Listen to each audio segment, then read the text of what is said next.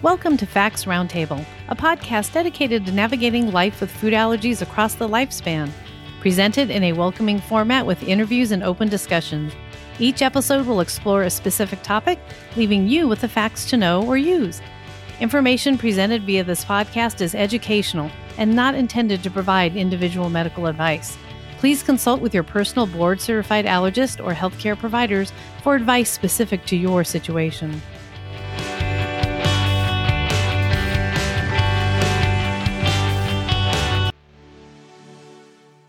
Welcome.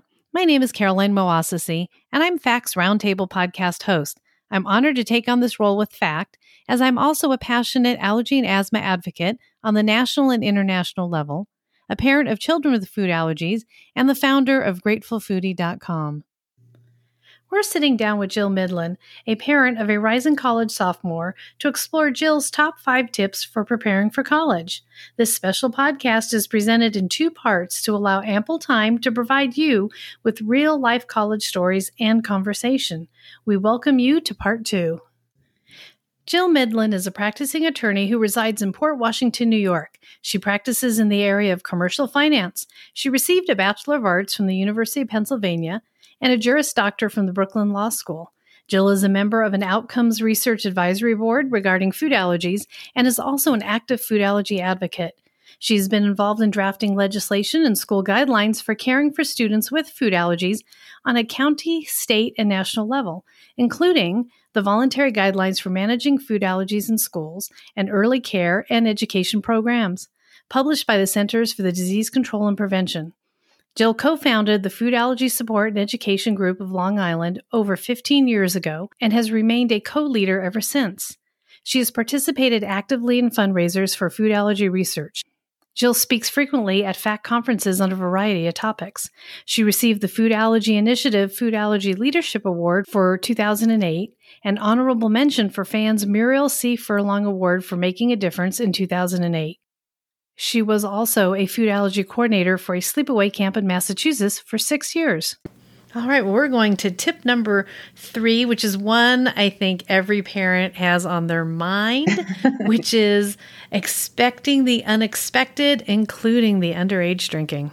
Yeah, so it's funny. When I was about 2 years old, my husband and I attended a food allergy conference, and there was a young woman speaking about her experiences going to college with food allergies. And she was just very touching and eloquent. And she really, talked about the struggles of being a young adult in college with food allergies. And she was so moving that really everybody just sort of had the tears flowing in the whole room. There were about 200 participants, and we were all just sort of quietly sniffling. And I looked over at my husband, and he had this huge smile on his face. And I was like, what's wrong with you? How could you be so insensitive? Don't you hear what this young woman is going through? And he said, all I heard was, as a college student with food allergies, she can't drink, she can't do drugs, and she can't hook up with strangers. To me, that's a get-out-of-jail-free card for a dad, and I'm going to take that as the first silver lining I've ever seen in this whole food allergy world. Oh so. I love that. and it is true. I think things are different for our kids. As much as we strive to make everything as normal as possible for them, there are certain differences, and they have to be aware of those differences, and I think they are. I mean, through all the kids that I've met through the FACT Teen Conference and other places, I just feel like these teens and young people are a little more responsible than their peers because they've had to be. When people ask me that about Maya, I say since she's 4 years old, she's had to ask people to read the ingredient labels for her. She knows that this is life and death. And that sort of knowledge brings great responsibility for these kids. But I wanted to mention this to the parents because I think it's important to remember that they're also not angels. So while they're cognizant of the fact that they really don't have the freedom to drink or do drugs or hook up with strangers, they're not going to be perfect and things are going to happen. So I think that my advice on this would be for all parents to talk to their students about it before they leave for college. And, obviously we all want to tell them not to do any of this stuff and it's illegal and it's dangerous. But I think we should also try to impress upon the importance of moderation if they are going to partake in any of these activities, and maybe try to work with them on some strategies for how to handle stuff like this. So I know one of the strategies that came out of one of the teen summits actually was that sometimes the group of friends will go out and they will pick a sort of designated friend, if you will, and that friend agrees for that particular night not to have anything to drink or to do anything that would make them judgment impaired, to enable our kids to sort of, quote unquote, feel normal or do the wrong things like other college kids do, because that way they can rely that they have one friend. Usually that friend is holding the epinephrine auto-injector for them and keeping an eye on them and making sure they stay safe. So something like that is a great strategy they can use. But they also have to remember that not only will alcohol and drugs impair their judgment, but alcohol in particular can actually exacerbate an allergic reaction and make it much worse. So they need to be cognizant of that. And as with anything they're going to ingest, whether it's eating or drinking, they have to be careful of what's in it. So, I know beer has gluten in it, so any kids with celiac or any sort of, gluten allergy, wheat allergy can't drink most beers. I found out recently that some wine is aged in barrels that have cross-reactivity with some nuts. So they just have to be careful with everything. And like everything else, they just have to be a little more vigilant than their peers. And as a fellow parent of a college student, that was one conversation we did have too, where it was like, you know what, this is uncomfortable for me as your mom, but we got to have this conversation. We need to talk about it. And there is big truth about the labeling on alcohol, because the laws that are applied to food do not apply to alcohol. And so we really have to emphasize this with the kids. But I think those are just really important, powerful conversations to have, no matter how uncomfortable we are as a parent. It's going to be there. I don't know of any school where it's just not going to be there. So thank you for that really honest comment and information. I really appreciate that. So now we're going to move on to tip number 4. And so this tip is important for all of us food allergy parents to hear, since we've all spent the last 18 years managing our students' food allergy. We've been in charge. So now can you share your experience with your daughter taking the lead on her college planning? You mentioned a little bit of this earlier, but we're so used to running the show. Oh my gosh, yes. Well, we have been running the show for them. For some of us, my daughter was first diagnosed with these life-threatening food allergies at 9 months old. So, like you said, some of us have been doing this for 18 years at this point. And I've always been in charge. I mean, obviously, I've been trying to hand over the reins as she gets older for just this reason. I think the most dangerous mistake a food allergy parent can make is to maintain full control for the full 18 years, because then they're not going to be in a position to launch, to leave the nest and go to college. You really have to start transitioning the responsibility as young as you feel comfortable and as young as they are able to accept. So in terms of talking to servers or chefs at a restaurant or managers, that kind of thing, the earlier you can start them on that important communication, like you mentioned earlier, Caroline, the better, so that they are starting to get prepared. But that being said, we've always still been in charge, and I remember we were just talking about this at dinner. I have a son who's 2 years older, and I called him my starter kid, because whatever school he got into, from nursery school to grade school to middle school to high school, I would then have 2 years to ingratiate myself into the program and get them ready for Maya. So, really her whole life, I've sort of been 2 years ahead of her getting the next step ready. And so that being said, I've tried not to get too far ahead of myself. I got some great advice from another food allergy mom at the North American Food Allergy Conference in Toronto, probably about 15 years ago, maybe more. This mom said, "Don't borrow trouble from the future." And it took me a minute for it sank in, and then I basically tried to live my life by it ever since. And what she meant by that was, if you have a 2-year-old that you have to get to nursery school safely tomorrow, then don't worry about how they're going to go to college and how they're going to date and how they're going to get married.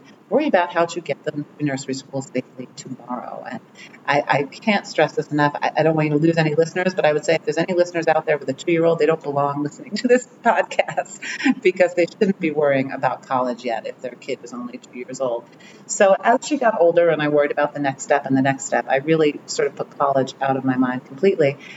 And then as she got closer in the last 5 years or so, I would say I was aware of all the great work being done by organizations like FACT and people like you, Caroline. And I thought, well, I don't have to put my energies into that. Somebody else is already dealing with the whole college process. So I will just benefit from all of their hard work. And benefit I did. I had lists and I had spreadsheets and I had done all the research and I had really put together even lists of colleges that were known for being very good with food allergies, thanks to all these terrific resources. And I had my list. I think there were maybe about 10 colleges that I felt very strongly, these places can handle her. These places can keep her safe. And so when it was time for her to start looking at colleges, 2 years or so ago, I was like, here's your list. You pick any school on this list. And much to my chagrin, I found out that she did not want that information at all.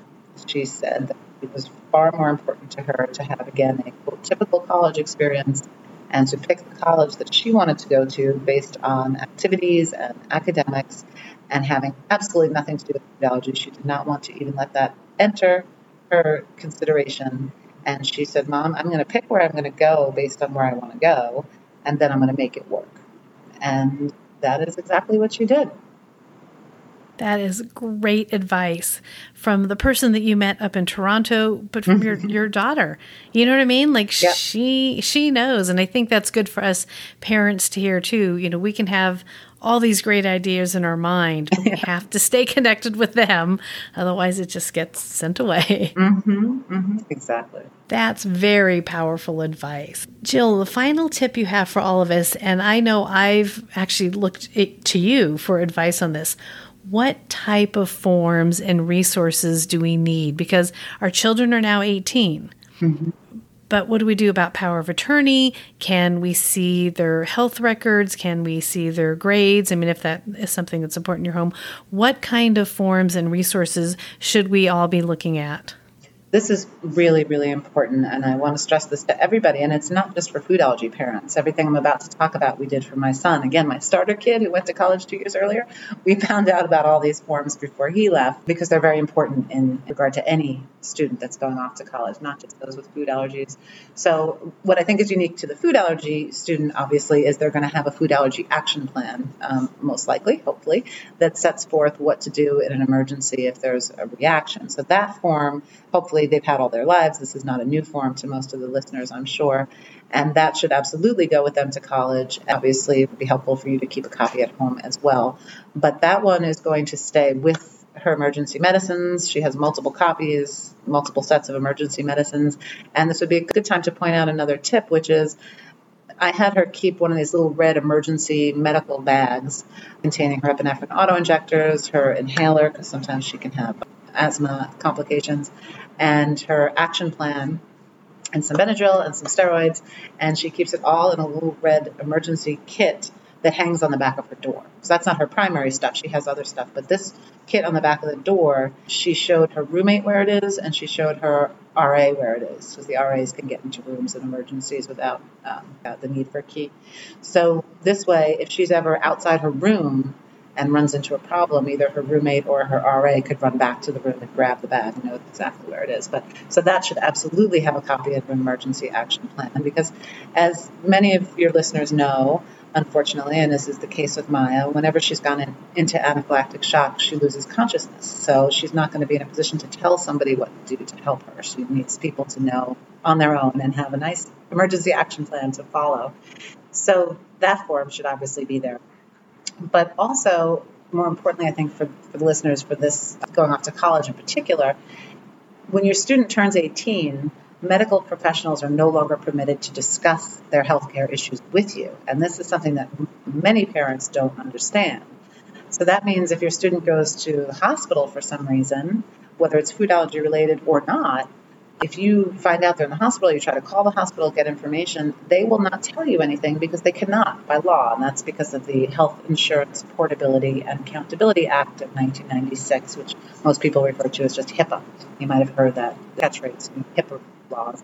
So you want to make sure that your child signs a HIPAA form, which is a waiver that waives their right to privacy and enables medical professionals to speak to the parents. Or whoever the child designates on the form, but particularly in this case, you'll have the parent do it. So that's a really, really important form.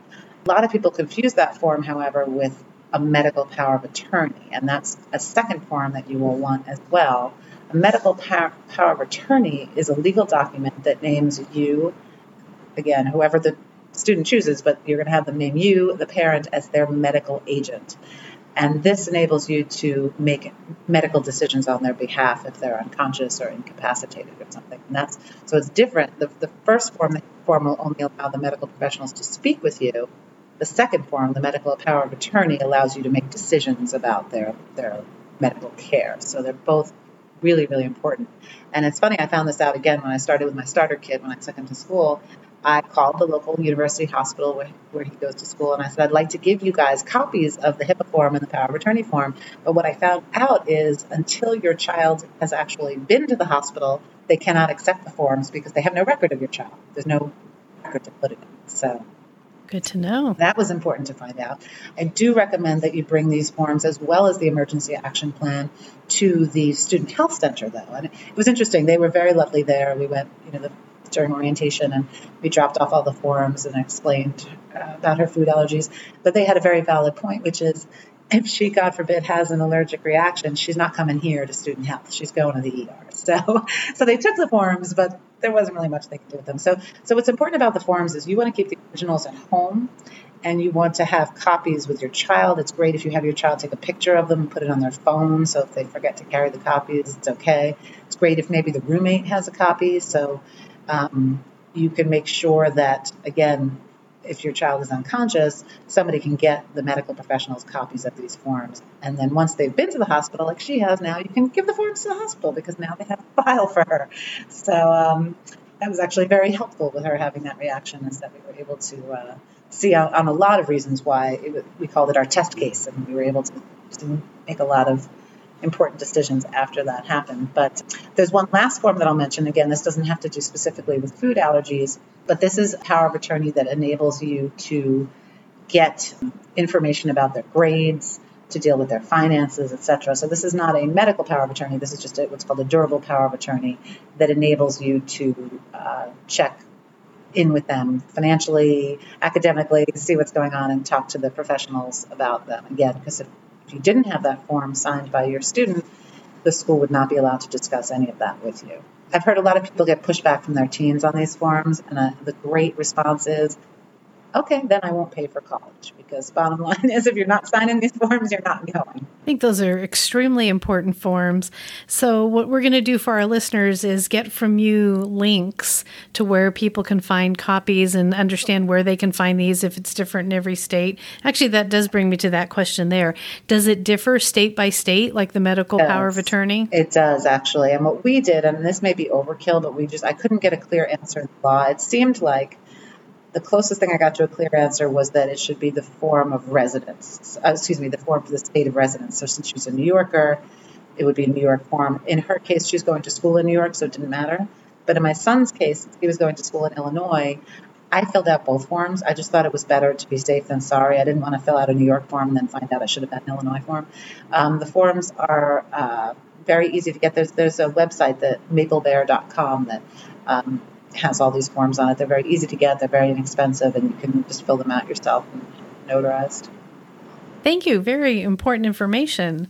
So, Jill, for our final question, do you have any tips for our parents of these freshly minted college freshmen? I do. And it's going to be the hardest tip to hear, but it's the most important one of all, and that's just take a deep breath, relax, and let them go.